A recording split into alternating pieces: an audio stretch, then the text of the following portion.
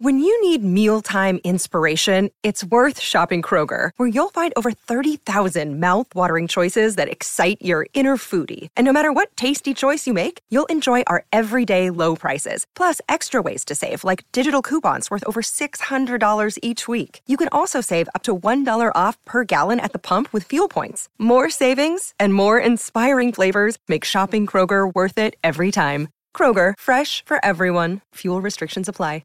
Mother's Day is around the corner. Find the perfect gift for the mom in your life with a stunning piece of jewelry from Blue Nile. From timeless pearls to dazzling gemstones, Blue Nile has something she'll adore. Need it fast? Most items can ship overnight. Plus, enjoy guaranteed free shipping and returns. Don't miss our special Mother's Day deals. Save big on the season's most beautiful trends. For a limited time, get up to 50% off by going to BlueNile.com. That's BlueNile.com. With threats to our nation waiting around every corner, adaptability is more important than ever. When conditions change without notice, quick strategic thinking is crucial. And with obstacles consistently impending, determination is essential in overcoming them. It's this willingness, decisiveness, and resilience that sets Marines apart. With our fighting spirit, we don't just fight battles, we win them. Marines are the constant our nation counts on to fight the unknown. And through adaptable problem solving, we do just that. Learn more at Marines.com.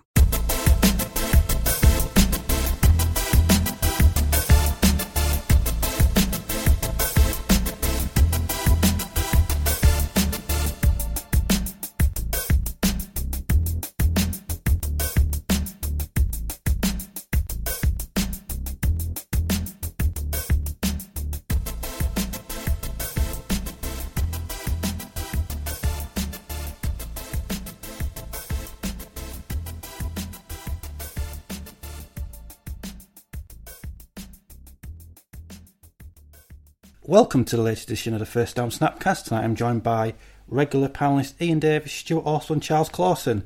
Now we'll now hand over to Charles, who will introduce tonight's special guest, and we will get the show started. Hi. Can I just say before I introduce Nicky that that's the best intro that you've managed yet? Yes. And you've just introduced the guest, though. Yeah, we're in the presence of football royalty, so we're all being really sensible at the moment. Yeah. Oh, stop it. Football royalty. Anyway, so tonight we're pleased to welcome Nicky Horn onto the show. Certainly for me, back in the early 80s, he was one of a big voice of American football on Channel 4, which I'm sure we'll get into a little bit. And when I was looking for a few things about him, I noticed that he's on a radio station called Boom Radio now, and he's described as the discerning Nicky Horn. So we're about to find out whether we agree with that or not. Okay, I wrote those words myself, actually. No, I didn't. Well, anyway. Yeah. So I mean, I'm the oldest one here, and I remember when Channel 4 first kicked off with American football, and obviously Nicky, you were the host. I mean, to kick the ball, get the ball rolling. I just wonder how you got the job as the presenter of American football when I know your background as a journalist, but I think most people know. Actually, my background really is not as a journalist. My background is as an interviewer, really for BBC Radio 1 and British Forces. That's really how I started, as an interviewer. And then I wanted to be a DJ. So when Capital Radio started in London in 1973, I got the gig to do a program called Your Mother Wouldn't Like It, which was a rock show. And basically they just let me play whatever I wanted. And I was very into American rock music. You know, I'd been to America a few times, where I'd actually seen American football and been to a few games. But I played a lot of American music, and I was the only one at that time on the air playing that amount of American music.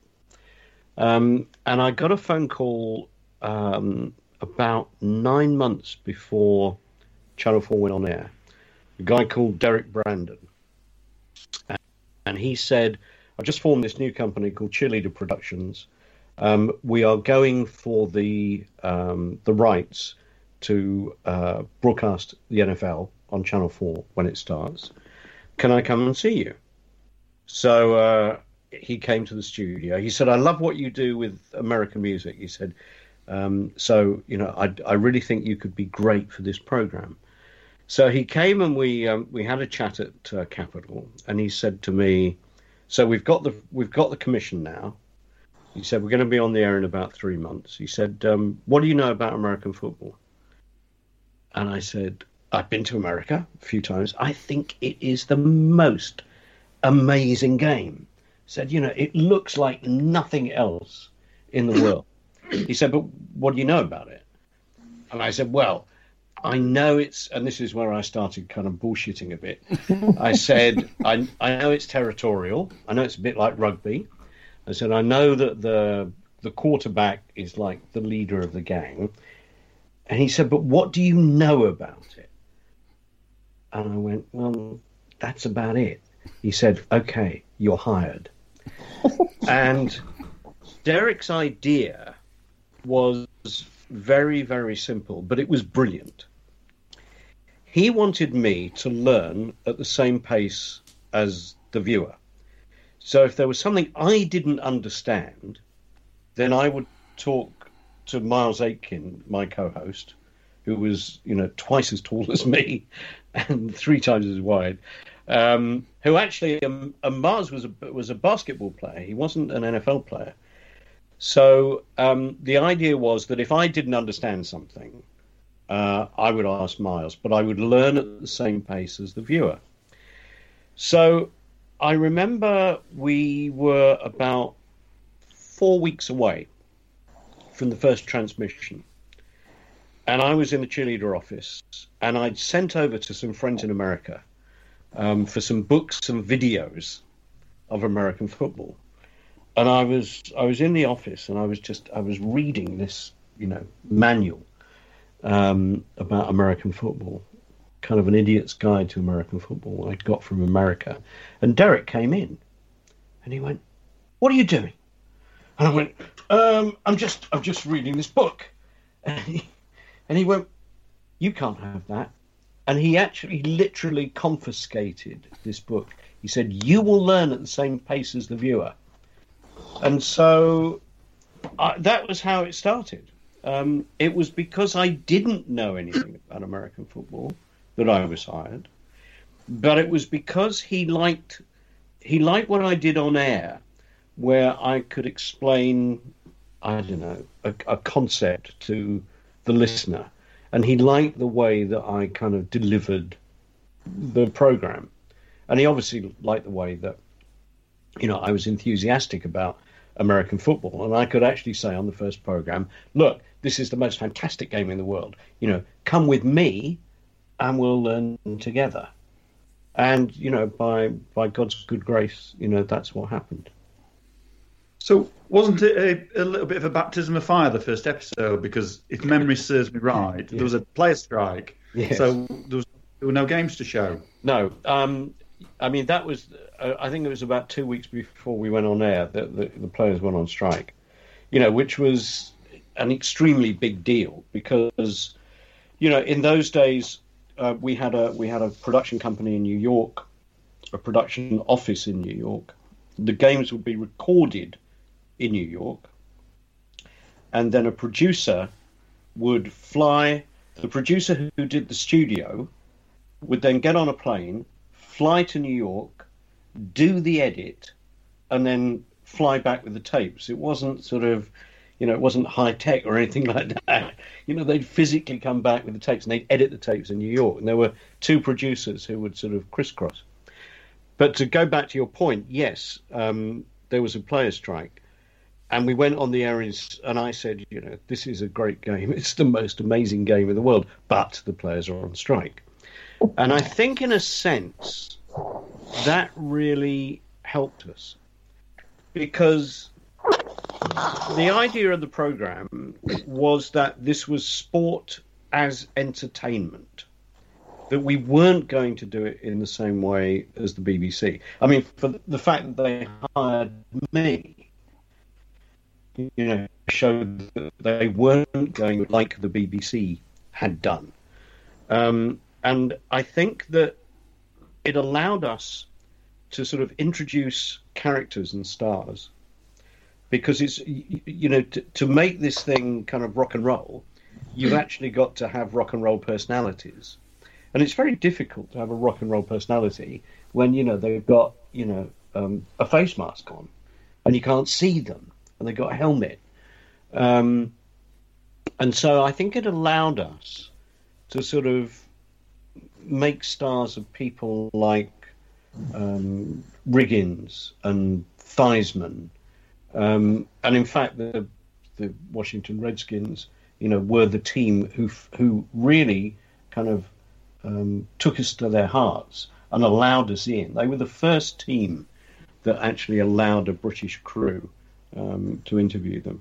So yeah, I mean, it wasn't the most auspicious of starts in terms of the strike, but I do think that it really helped us kind of establish the program. And we did the Idiot's Guide. This is how it works. And it was very kind of gentle.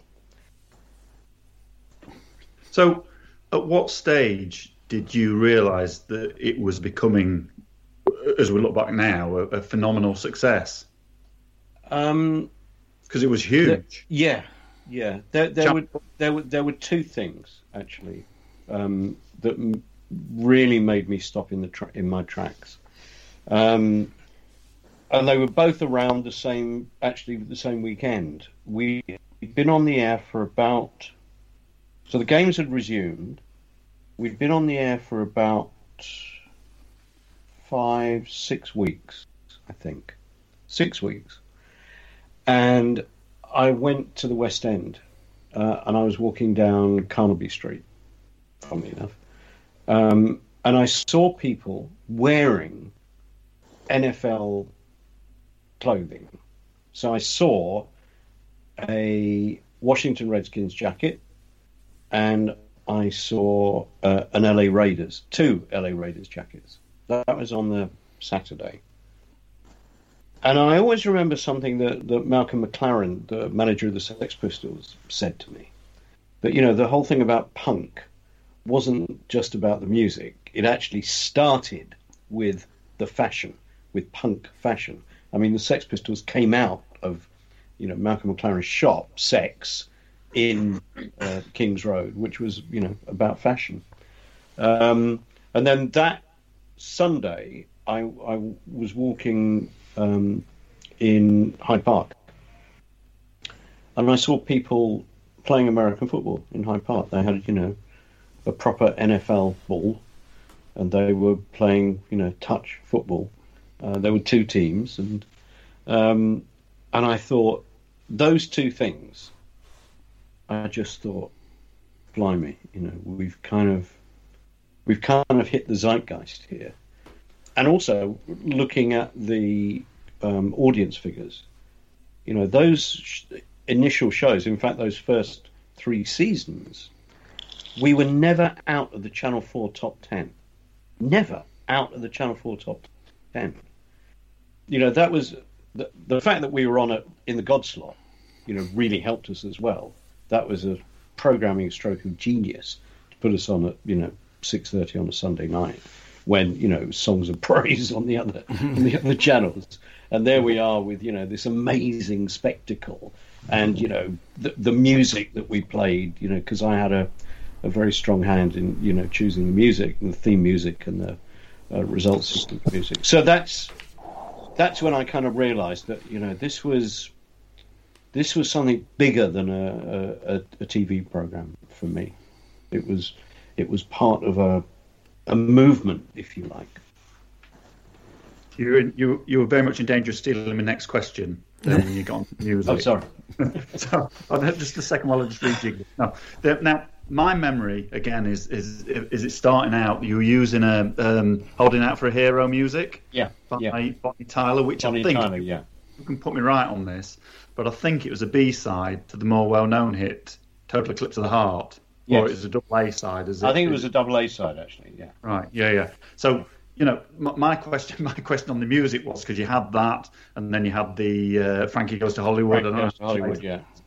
My question with the Eurythmics as well, we used as well. Yeah, and we've had a question from someone else about another song, which I'll come back to anyway.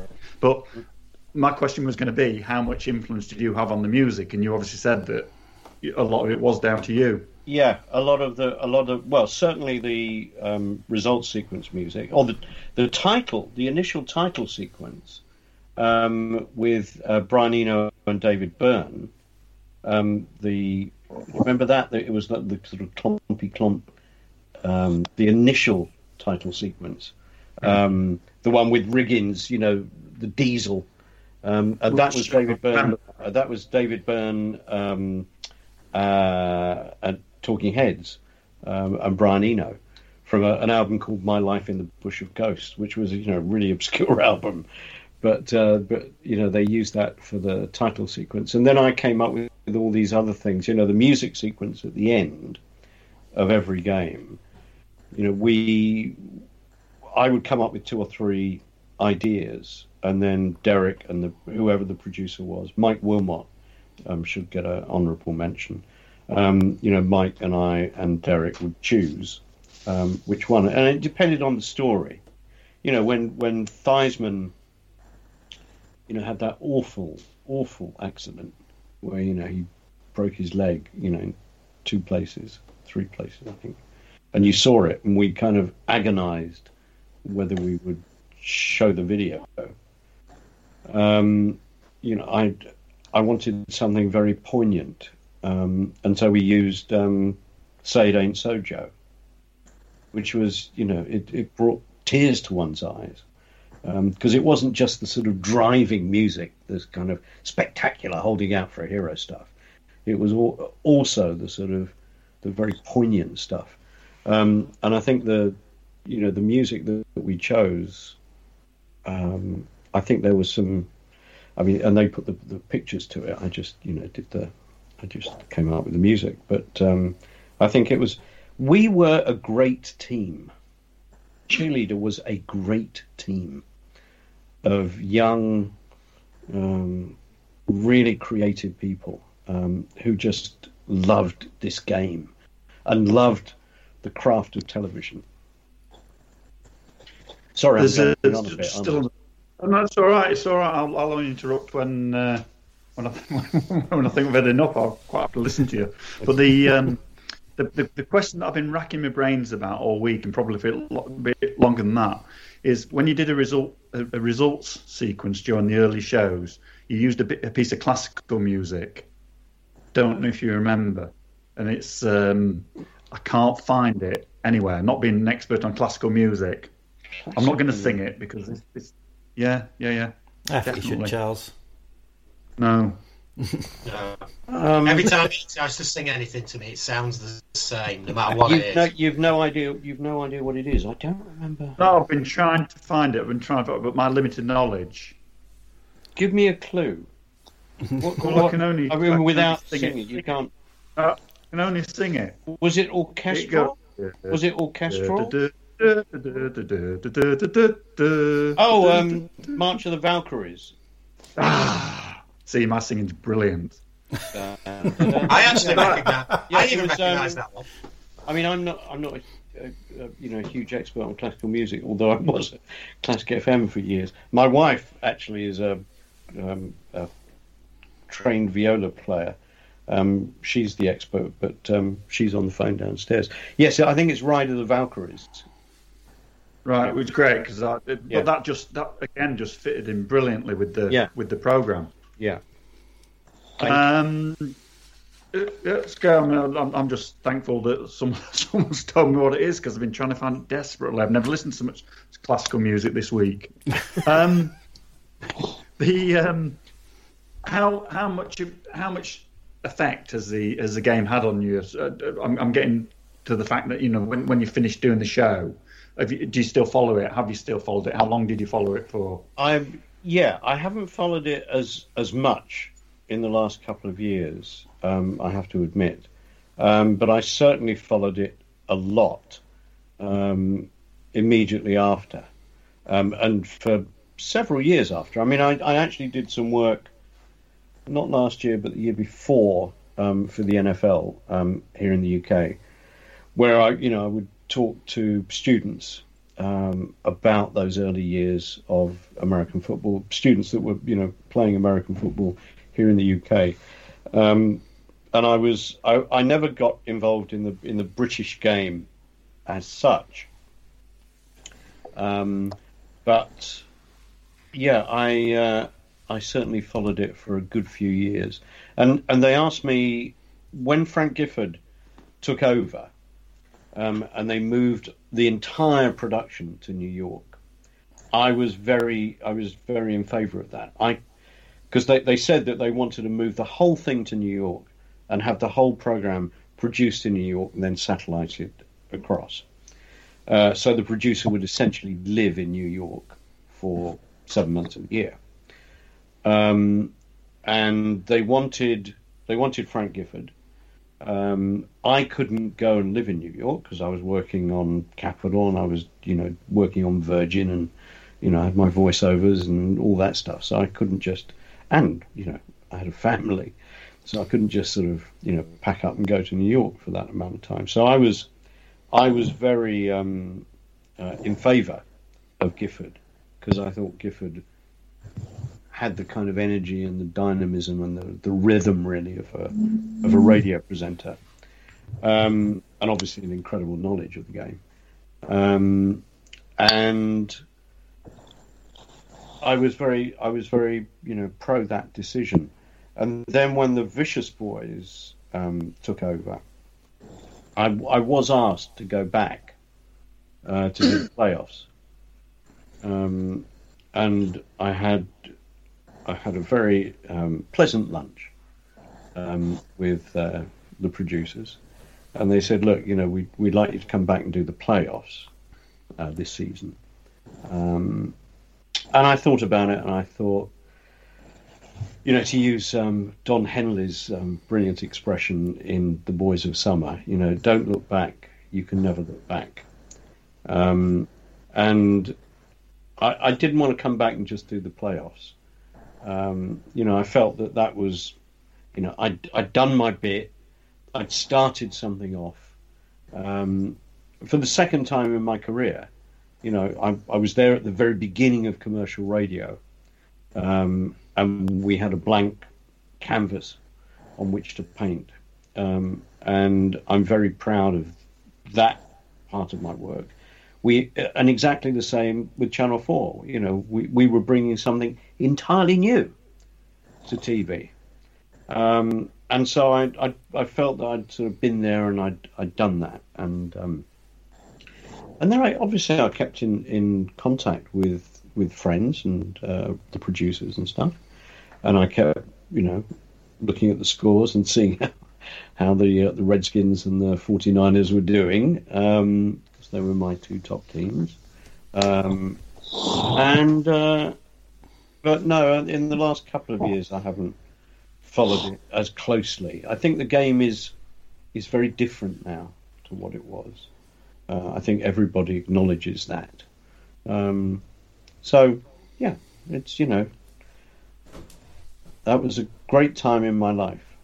Great time. So you mentioned handing over to Frank Gifford, but then the reins passed to the Vicious Boys, who you've mentioned. Yes. Did you have any particular view on how that went? Because I kind of drifted away from it for a while when they were presenting. Because anyway, go on. I think that I need to be quite diplomatic here. I think there was a move within Channel 4 as an entity to have people presenting who were not presenters.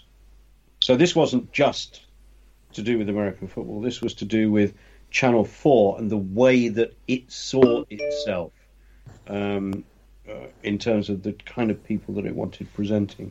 And I think the Vicious Boys were hopelessly out of their depth. They weren't presenters. They never set themselves up to be presenters. but I think the way that you talk to your viewer, or indeed your listener, and I was always taught from the very beginning of my career that, you know, in radio there's only ever one person listening. You're only ever talking to one person. And when you kind of take the mickey out of, you know, the game, when people are taking it seriously and passionately, you don't take the piss. And to put it to, you know, too fine a point on it. And I think that the Vicious Boys thought it was, or the producers thought that that's what they wanted the Vicious Boys to do. And I think it was an awful time for the game, and I think it was an awful time for the way it was televised. But it was, and it's very important for me to emphasise this, it was part of a much broader culture within television at that time. You know, let's get people who aren't presenters, who are nothing like presenters. You know, let's get people with speech impediments. Let's give them a show. And it was the time. That's interesting to hear that. my again, I'm going back on my memories here, so they might be a bit fuzzy. Was that their tenure really seemed to fall apart when they actually had to do the live casting at the Super Bowl, and I seem to remember it was a bit of a disaster. And I'm not sure how far it went beyond. I didn't see that. I mean, I have to say that having done some live Super Bowls, that it is the most difficult, technically, thing to do. To be in a booth above a stadium, where you have to cover the ads, because the Americans obviously take more ads than we do, and you've got a schedule, and you can see that, you know, you've got like 3 minutes for your next commercial break, and then suddenly, because there's a turnover, or because there's you know, a touchdown, or something happens, or a timeout, that, you know, they take more commercials, and that you might as well throw that schedule out the window. So from a technical point of view, you know, if I'm talking to Don Shula and I think I've got 3 minutes to talk to him, and then suddenly I hear, and we're going back in 10 seconds, you know, having to wrap up someone like Shula, or whoever was, you know, my guest, from a technical point of view, it is the most difficult thing in the world to do. So I don't blame them at all for that. You know, even the great broadcasters, the greatest broadcasters, struggle with something like that. So you did it for a few years and then handed the reins over to Frank Gifford. How difficult was that to do, to walk away from it? And how long did it take you till you weren't really missing it? As I said, it wasn't difficult. It wasn't a difficult decision. As I said, I was, you know, very pro the idea of Gifford doing it when I couldn't go and live in New York for 7 months. So nowadays, how can you walk down the street without anyone coming up and saying, "I remember you on Channel 4 on the American Football Show"? Oh, yes, I can walk down the street and people, you know, people more often than not sort of just completely ignore me. But to this day, actually, I do still occasionally get stopped. You know, someone will come up to me, or on Boom Radio, you know, an email will come in. In fact, an email came in just before I came on air with you. They were listening to me on Boom, and they talked about, you know, how they got into American football at the start of Channel 4, and thank you so much for, what you did to introduce me to the NFL. And that was an email literally came in 5 minutes before, I joined you for this Snapchat. You know what? I've listened to Boom Radio a couple of times just to see if you sounded the same as you did back in the 80s. And I really feel like I've missed a trick now. I could have been emailing or texting into the show. Just say, you need to on that thing. And everyone would have heard Boom Radio about the First Down show. Richard will be sacking me. Well, you did miss it. You did miss a trick. You missed that one, Charles. Yeah. Got to admit, Nicky, Charles has been excited about this for weeks. I'm so pleased. We've been like I said, we've been doing. We did a draft show the other week and a few others. But back at Charles has been talking about. Can't wait till Nicky comes on. I've got so much. It was like this is my show because he remembers everything about it. Well, I'm hoping that I'm right about Ride of the Valkyries. Actually, yeah. I think you will be. I think it is. I hope so. I'm trying to find Spotify at the moment. Let me just see whether this is right. Just while you're looking this up, I'm going to put something up on camera and see if you remember that. Okay. Hang on a second. Oh. I see your book. And there's that. But have you seen that? Actually, I haven't got the cover for this.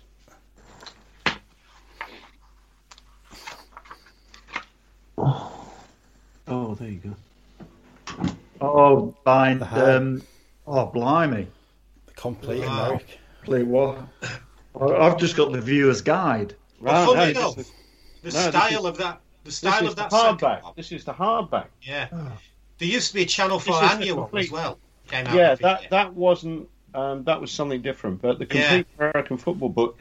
Funnily enough, these books, came out in when was it? No, I've got the published date. When did they come out? Hang on, let's have a look. There's no date. Oh, here we are. 86, right? So both these books, which I wrote, by the way, they weren't ghosted. I actually wrote them. I was going to ask you that. Yeah, no, I actually wrote them. I had an editor come and actually live in my house for 2 months, and we wrote it together. What was I going to say? Oh, yes, I know what I was going to say. So they came out in 86, and about 3 weeks ago, I got a statement from the authors.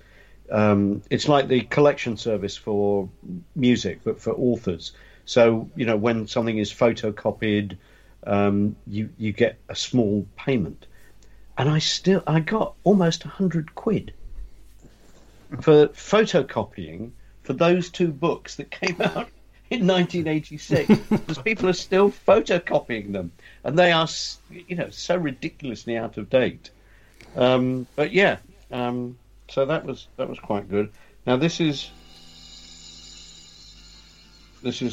oh no, that's the wrong one. Ride of the Valkyries.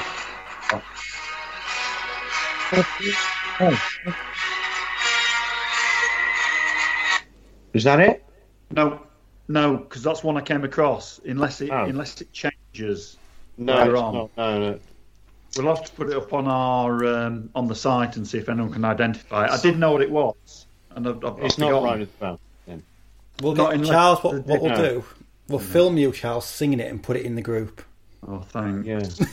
So what happens to this? What happens to this now? Are you videoing this, and does this go out as a video cast, or how does it goes out as a?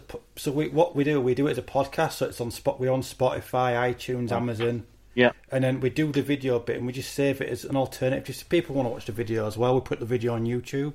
Oh, okay. But it's just a different option. But and you're editing it, right? Yeah, we edit it. Yeah, we take out the bits where we talk before we start the show and after. Right. Okay. I've got anything else? Just because we put it out to some of the people who read out, the 3 people who look at our website, or whatever you want to call it, the Facebook page. They wanted a few things asked. Now you've answered a lot of the stuff.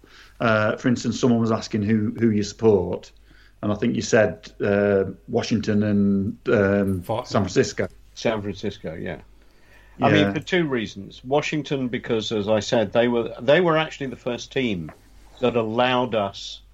After the strike had ended, they were the first team that allowed us into the dressing room and gave us interviews. So, because none of them really took us that seriously. This short British disc jockey doing NFL, and we had a very attractive female camera person called Kimberly, who was our American crew, and Kimberly was really good-looking woman.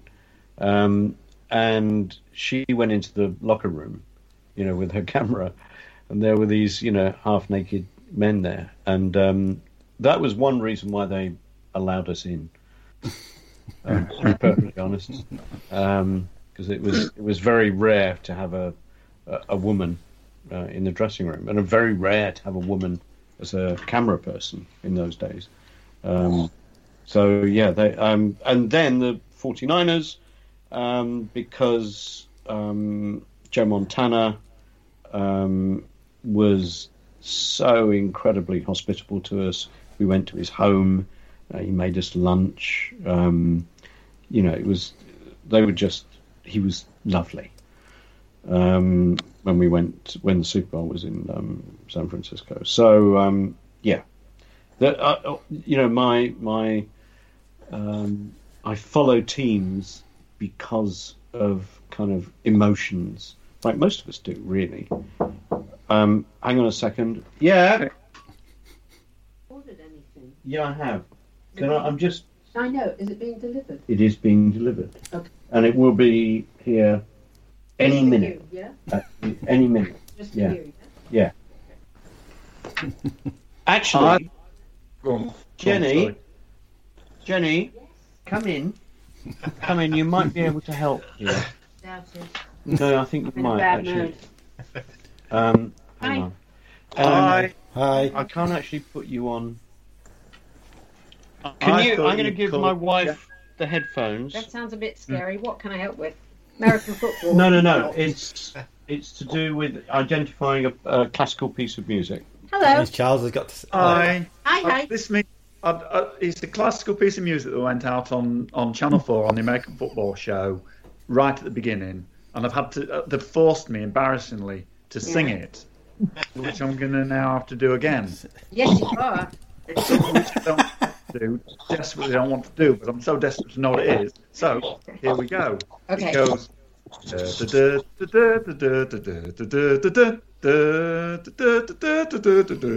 is. I think it's Prokofiev's Romeo and Juliet. Really? Yes. Well, I don't know. We'll have to look that up afterwards. It is. I promise never to sing Romeo again. and Juliet.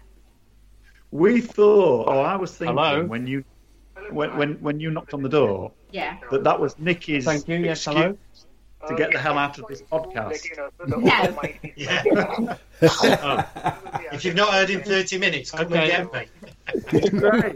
It's great because he can't hear me saying this now. Okay, all right, thank you. Well, you got the music now. Right. Yeah, brilliant. Thank you. Thank you very much. Okay. Delayed by 10 minutes. Oh, good. Right. Okay. Bye. Thank you. Bye. Thanks, Jenny. Bye. Prokofiev's Romeo and Juliet. Right. Prokofiev, Romeo and Juliet. Yeah. But very well sung. Thank you. Thank you.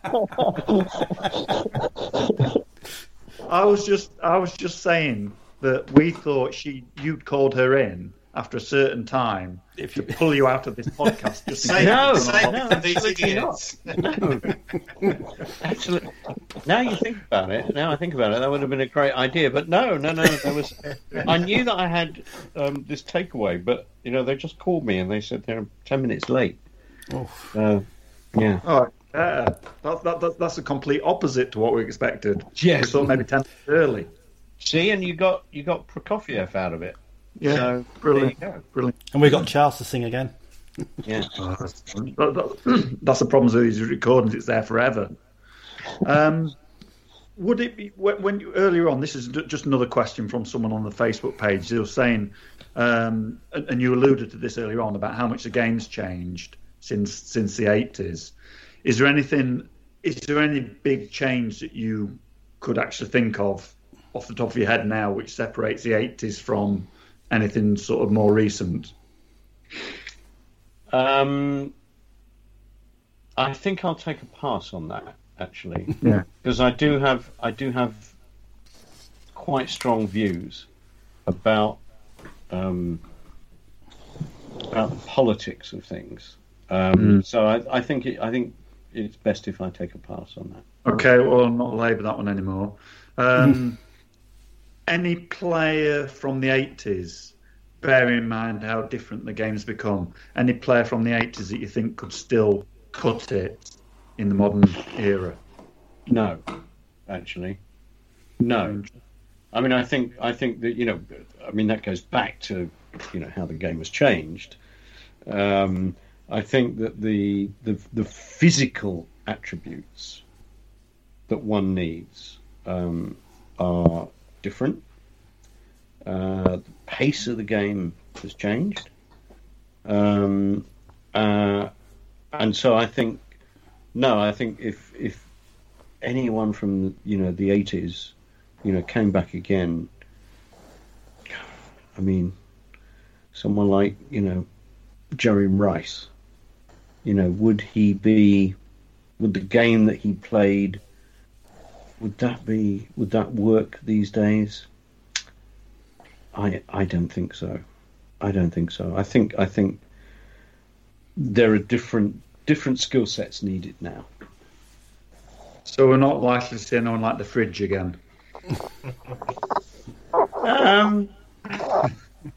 Certainly not like William. No, William was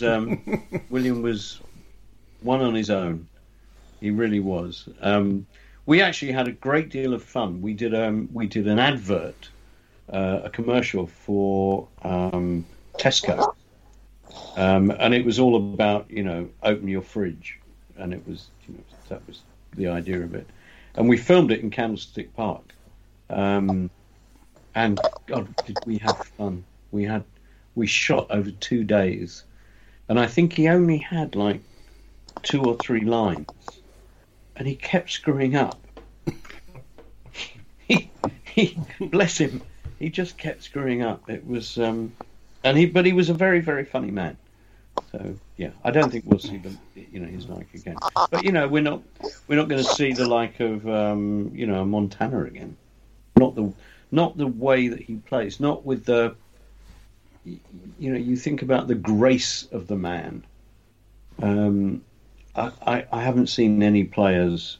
This is not to diss any of the players, because, as I say, it's a different game. But I haven't seen anyone play with that sort of beauty.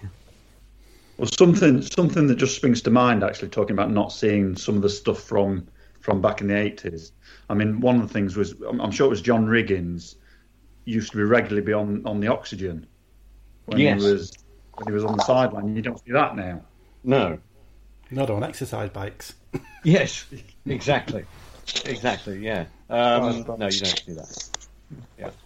Okay. Do you have a favourite Super Bowl? I think. No, actually. I mean, I think the one that I did with Shula, I mentioned Don Shula before. And that was in Miami, but I can't remember who was playing there. Was that Washington? One of the early ones? It was one of the early ones, yeah, but it was held in Miami. It may have been Washington. I think it was. I think it might have been Washington. I just remember sitting next to him, and when we weren't on air, that he would see things on the field and point them out to me that I just couldn't see. I mean, he was seeing the minutiae of the game, and he was seeing it with such kind of clarity. It was astonishing to sit next to a man like that, and he was so nice and so gracious. It was fantastic. It was really, really good. And there's a lot of talk these days about whether the UK is ever going to get a franchise, be it at Wembley or be it wherever. Is that something that ever cropped up back in the day? That because obviously it was a phenomenal success, and people must have talked about it in the 80s. Oh, what if they came over here? Well, yes and no. I mean, they talked about exhibition games, and we did have some exhibition games. They did talk about regular season games, and it didn't really go beyond that. But it was a few years later that the idea of a European or London franchise emerged, and I think I can say with as much certainty about anything. I mean, certainty these days is of a currency that's very in short supply. However, I think that the idea of having a London franchise is just pie in the sky. It's not going to happen. Not going to happen. It's not going to happen for all sorts of reasons. But you think about the travel time. You think about COVID. Getting on aeroplanes and all the stuff that we're going to have to do now. I mean, I think before COVID, it was never going to happen. I think COVID has completely knocked that on the head. A team from Los Angeles flying to London to play a game, then maybe flying back the next day or the day after, then they've got a bye week. I mean, that's just going to mess with the time zone thing. Is going to mess with everything. Bad enough when an LA team have to go to the East Coast, East Coast to West Coast. That's not easy. I think the whole idea of a London franchise is just rubbish. There was one particular game in Twickenham that Ian and I had gone to, and he might be able to help me more with this. When it was apparent, it was the Rams and the Giants. That's it. I can't remember which way round it was. I think it was the Rams. The Rams had been there earlier. They'd come over to London earlier, and the Giants just didn't turn up for the first half of the game. I think they just couldn't move the ball at all, and it was. And they were actually on a program later in the season. I think on All or Nothing, and the Rams talked about it, how they'd prepared and the Giants hadn't, and it was such a strange game. I think you were there as well, Richard, were you, for that one? Yeah. But just because they haven't taken account of the time differences. Yeah. But also the culture and the fact that Wembley Stadium is not set up, or was not set up, as for American football teams. It had to be modified. The Tottenham ground, the new Tottenham ground, at least has been planned, to have the right facilities for NFL teams, which are very different from the facilities that you need for a Premiership team. So at least that's happening. But I think Daniel Levy has actually, made a bad bet there, because I think there'll still be regular season games. I mean, who knows now with COVID? Will there be regular season games? Will teams want to take that risk now of getting in an aluminium tube? I'm very doubtful of that. Anyway, I can see on my CCTV, because I've got. I think we need to let you go. Takeaways. Enjoy your food. I see my Indian is arriving. So I'm going to call it a night. But thank you so much for having me on. No, really great. Thank you. And please send me a link. Can you? I'll tweet it. Tweet it, Nicky. Were you in it? Yeah. But thank you for joining us. And obviously, potentially, the NFL might not be in its state it is in the UK if it hadn't have been for you and your Channel 4 show. Definitely. Oh, thank you. And it wasn't just me. It was the whole cheerleader. Can I just apologise in advance if you get spammed on your radio show tomorrow I'm not taking any responsibility. No. Charles is retired now, so he's got plenty of time to be dropping emails. But thank you again, lovely, Nicky. Lovely to see you all. Thank you so much. Thanks for giving us the time, Nicky. Thank you. Cheers. Bye bye. Thanks very much. Bye bye. Right, I'll shut up now. There you go. Right. I'm adrenaline.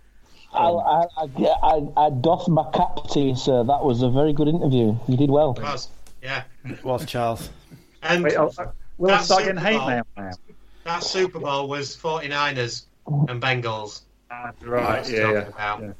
What we've worked out here is, despite your idiocy, actually, when we need to do a serious interview, you are the man Charles for the job. steps up to it. No, but I'll only know I'm a serious interviewer when I start getting hate mail, because I'm bound to upset someone tonight, even if it's just Nicky's wife. I'm quite happy to send you hate mail if that's what will make you happy. So, If you check your phone, I've just done it. All right, thanks. so Charles, you can relax now, and we'll do the news. If you want to have a break and have a drink. I'm exhausted. So, I've said exhausted every week. well, this is true too. But can I just say something? Because I just wanted to rouse, just before I do shut up, I am trying to shut up. I just wanted to say something that might have roused Stuart from his slumber. It did look like it was When asleep. Ian and I go over to America and we talk to people about American football, they're always astounded that we know absolutely anything about the game. They're like, properly astounded at American. I wouldn't even just say when you go to interview, and you don't just mean interview people, when you talk No, I to don't mean just yeah, talk to people.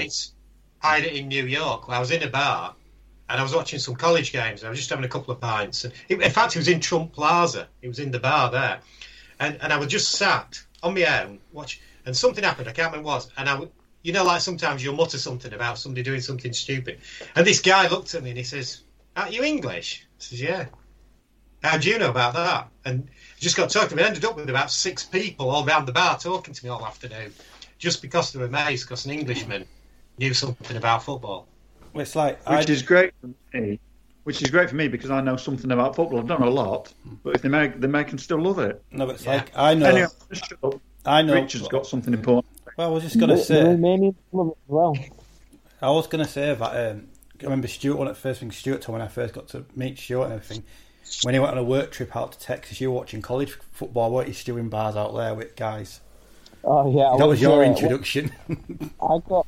It was in Mexico, but the guy I was with was from Houston, and I didn't really know a great deal about anything. And he was a massive Longhorns fan, and he basically just sat with me, and we watched in the entire weekend. We just watched all the college games Saturday, and then Sunday, and he basically just paid for all the beer and all the wings. It was brilliant. I like him already. Yeah, hence why I'm a Texans Longhorns fan now. Yeah, that sounds a bit like Charles, doesn't it? Ian Whitwater in LA. Yeah. He wants some, but about $8 pints in the Coliseum. Yeah. So NFL news and rumours. Bit of a news story this week. So Julian Edelman retired this week after a failed physical, medical, what you want to call it. It looks like he's pretty much retired. Gronk's come out overnight and goes, he might be playing again next year, but I think that's just the Gronk being the Gronk. I think Julian is done. Have you seen his little mic drop that he does with his seat in the middle of Foxborough? Oh, where he sat in pitch, yeah. When he sits in on that director's chair in the middle of pitch. Have you seen it? Yeah, I've seen it. He just walks off. And to be fair, it's quite good and it's quite poignant, and obviously he does his whole speech about retiring. But then he just gets up halfway through the sentence. He just gets up and walks off, and then camera he's just left looking at a chair, an empty chair. It's really weird. And it just cuts to it cuts to Foxborough forever, doesn't it? Yeah, it cuts to Foxborough forever. I was like, wow. I was like, that looks like a proper production that they've been doing for years. Now, I'm a Pats fan. He'll go down as one of the best in New England now. And there's a lot of debate going on at the moment, and everyone's like, "Oh, I should go into Hall of Fame and all this stuff." But there's a lot of players out there who haven't got in yet, who will be way ahead of him in the list. And I think also it's been misskewed as that report, where the original report was Julian Edelman will go into the Patriots Hall of Fame, but it's sort of been twisted into saying he's going to go into the Hall of Fame. Yeah, he's not. To me, he's not that elite. He's not Hall of Fame. He's had some great playoff performances and Super Bowl performances.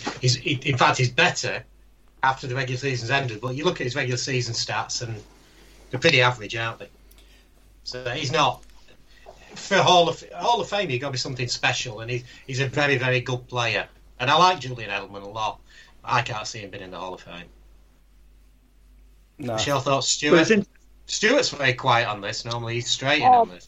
Because the more I can't decide, that's because I genuinely can't decide, and I can see the argument from both sides. And I can understand why people might think he is Hall of Fame because of his productivity in the off season. In the post-season. Big game player, isn't he? He is.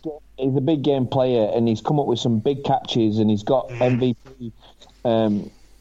And obviously, he's played in. Has he played in a Pro Bowl? He hasn't been to a Pro Bowl. No, never been to a Pro Bowl.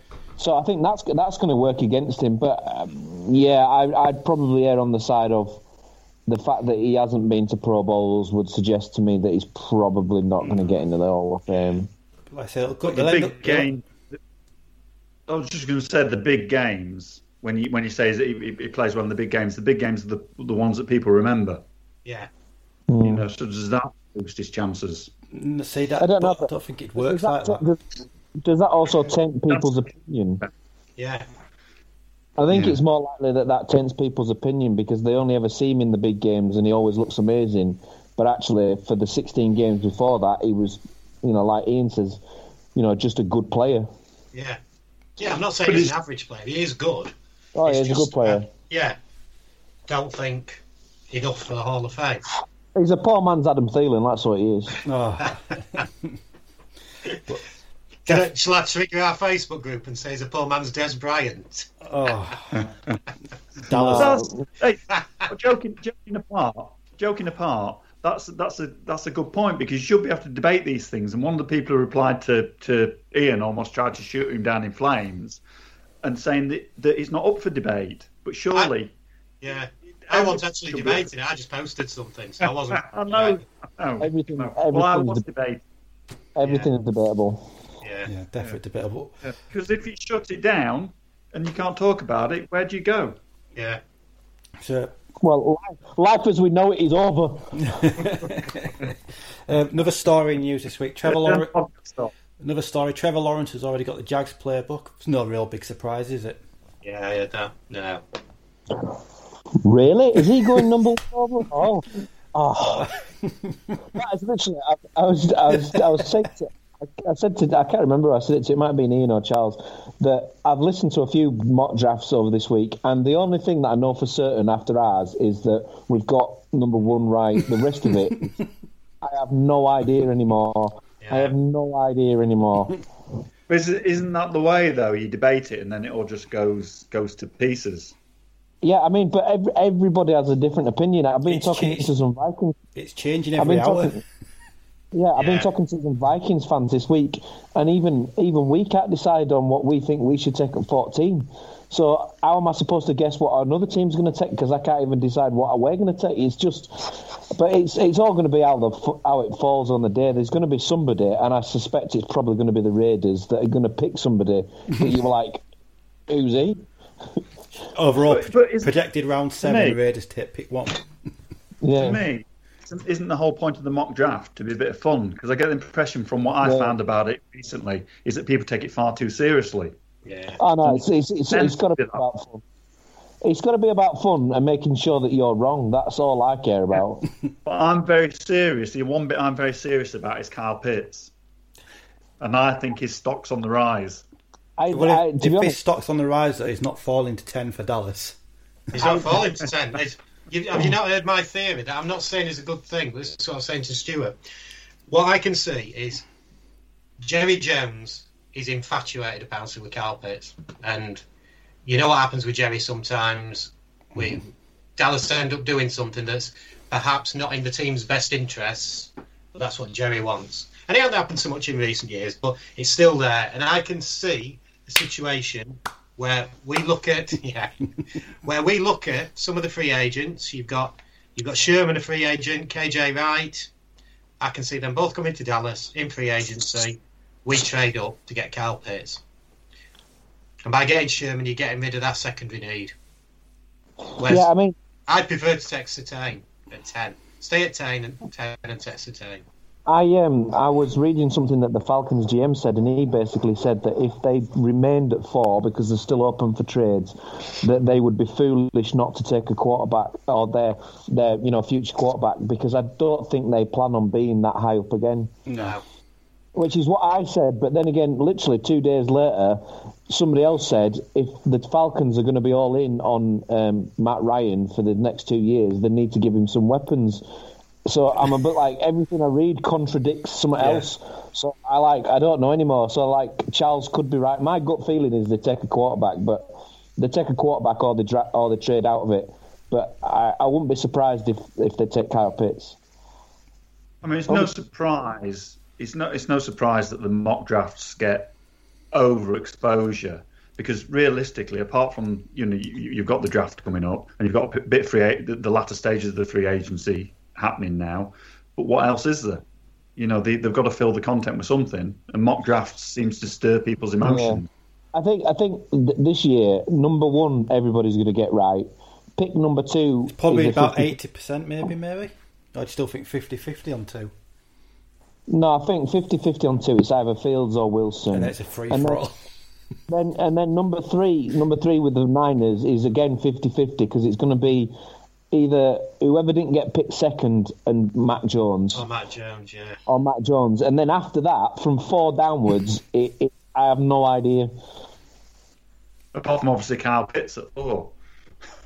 No, I stick with the no idea. Yeah. I literally don't know anymore. I don't know. I've just blurted that one out. But yeah, it's going to be very unpredictable. Well, obviously we've been on for a bit tonight with obviously Nicky, so we'll wrap up tonight's show. But hang on, you're wrapping up. I ain't finished. You said you finished. I've only got one thing to wrap up. Quick, wrap up. Quickly. I mentioned last week, I think it was, that there was talk about a second Monday night game which might favour the Brits because the chances are to be on earlier. Yeah. Well, there's no point in labouring the point anymore, because apparently we're not having a second Monday night game anymore. They've gone against that. Oh, have they? I didn't see. Yeah. And the final thing is, are the Browns going to be a top team next season? Because I just noticed they've now got Clowney, haven't they? Clowney, yeah. How's he got that deal? It's not guaranteed. It's not 10 million guaranteed. It's that he can make 10 million if. Yeah, but what's his base salary that worries me, because the 10 million, I'm hoping it's minimal, with a chance if he gets sacks and stuff like that, he gets up to 10 million. And I know he performed quite well in the run game, but you basically you're getting him to be a pass rusher, aren't you? Let's be honest. Yeah. Well, the quote I read was that the reason he'd gone there was because he wanted to go to a winning team. So what does that mean, the Titans? Well, they were a winning team, weren't they? Yeah. So if he's going to a winning team, he maybe knows something everyone else doesn't. I also don't think he had many options as well, though. The Browns were a winning team last year. He didn't play a lot last season, did he? No, he did. He just wasn't very good. Just wasn't very productive. Yeah. You got to bear in mind though that Titans team, he was good in the run game, so I'll give him his credit. He was good in the run game for the Titans, but because the Titans didn't have anything else on passing pressure, he effectively became the only option that they had. Therefore, it got a lot of attention. So it's when a team's only got one pass rush option, it's very easy. Like, did you see there was a footage in the I can't remember who released it, but there's footage of Washington's games last year, and poor Chase Young was getting 3 teamed. He was getting basically, there was 3 of them blocking him, because when a team has only got one pass rusher, you basically just go, right, well, you 3 just stop him, and then we can do what we want. Yeah, we'll go other way. I'll go over top of him. So that's why a good pass rush defense has got not just up the middle, but they've got both ends as well, and that's what made the Bucs so good, because they had JPP one side, they had Shaq Barrett the other side, they had Vita Vea down the middle, and they had Sue as well. And that's what made them good, because they had pressure from all points. So we'll end tonight on... Can I just say something? I've got something else to say as well. I'm going to leave. You like what I had to say? What I just want to say, you know, we've talked about we're picking up a lot of listeners in various countries now, and they might not be aware that we also do have a group on Facebook. So if you're on Facebook, check out the First Down Facebook group as well. How come you say you like what you're going to say? Does that mean nobody likes what I've got to say? Yes. It's very unlikely that we're going to like what you've got to say, but... Pretty much, yeah. So at least you keep it up this week. So we're going to end the show on what will the Chicago Bears do next? They wanted Russell Wilson, Deshaun Watson, signed Dalton. They're now watching Justin Fields. This time next week, could they have entered that trade-up market? To be fair to Matt Nagy and the Bears, it's not a ridiculous scenario that Fields falls out of the top 5. Maybe it could fall to number 10, for example. You know, if other teams have other needs, and if he falls to 10, trading up to 10 is going to cost you a lot less than trading up to 4. So if you're a GM and you're a head coach, you do your due diligence in making sure that you've got the best scouting reports on everybody that might go in that top 10, because you don't want to get to the point where you could trade up for someone and you go, well, we haven't scouted them, we don't know what they're like. So for me, to kind of defend the Bears, which breaks my heart a little bit, I would expect that the Vikings have done the same. I don't expect Penny Sewell to drop to 14, but I hope to God that we've done our due diligence on him. If he did. If he did. Not if he dropped to 14, but if he dropped to like 8 and we could trade up to 8 to get in. It's not going to cost as much to get 6 places up, is it? Yeah, no, and you don't know which place, because there's only so many top talents on the board. You know, somebody's going to drop somewhere, and you've got to make sure that you've got to make sure you've done your due diligence on all of the players. Well, Jim McMahon has said recently that the Bears have lost the plot. He says they haven't had a decent quarterback for over 20 years, and it's not about to change anytime soon. There you go. Done my homework. But final word with Charles. He started the show and he's ending it. Well, thanks, guys, for another excellent show and great banter. See you next week. Can we just interrupt Richard this time? Interrupt him at the beginning. Yeah, we should really do that. Yeah, go on. Do it again. Do it again, Richard. Say it again. Not very nice. For people on the podcast that are obviously on the video, Richard just gave us the finger. Well, thanks for tuning in this week, and thanks again to Nicky, who was our guest earlier. And is this the thing where we'll interrupt at the end and start now? Are we just? Will we go back to the start? Interrupting. What are we doing next week? We've got. Do all the listeners saying, will they shut up and get off? I've had enough. Everybody's switched off now. Nobody will be listening to this end. Oh, yeah, nobody's listening to this. Please let him finish. Let Richard say it. Go on, Richard. Go on. The end. Excellent. That should be the podcast name. Just the end. What? The fact that we totally ignore what Nicky was on, it has to have something to do with Nicky. But thanks, guys, and we'll see you next week. Yes.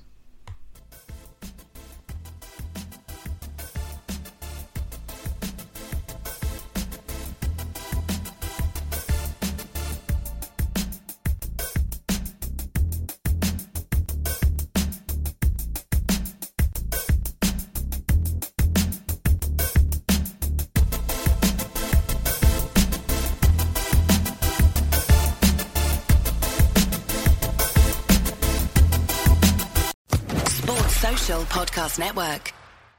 Step into the world of power, loyalty, and luck. I'm gonna make him an offer he can't refuse. With family, cannolis, and spins mean everything. Now, you wanna get mixed up in the family business. Introducing The Godfather at ChumbaCasino.com. Test your luck in the shadowy world of The Godfather slot. Someday, I will call upon you to do a service for me. Play The Godfather, now at ChumbaCasino.com. Welcome to the family. No purchase necessary. VGW Group. Void where prohibited by law. 18+. Terms and conditions apply.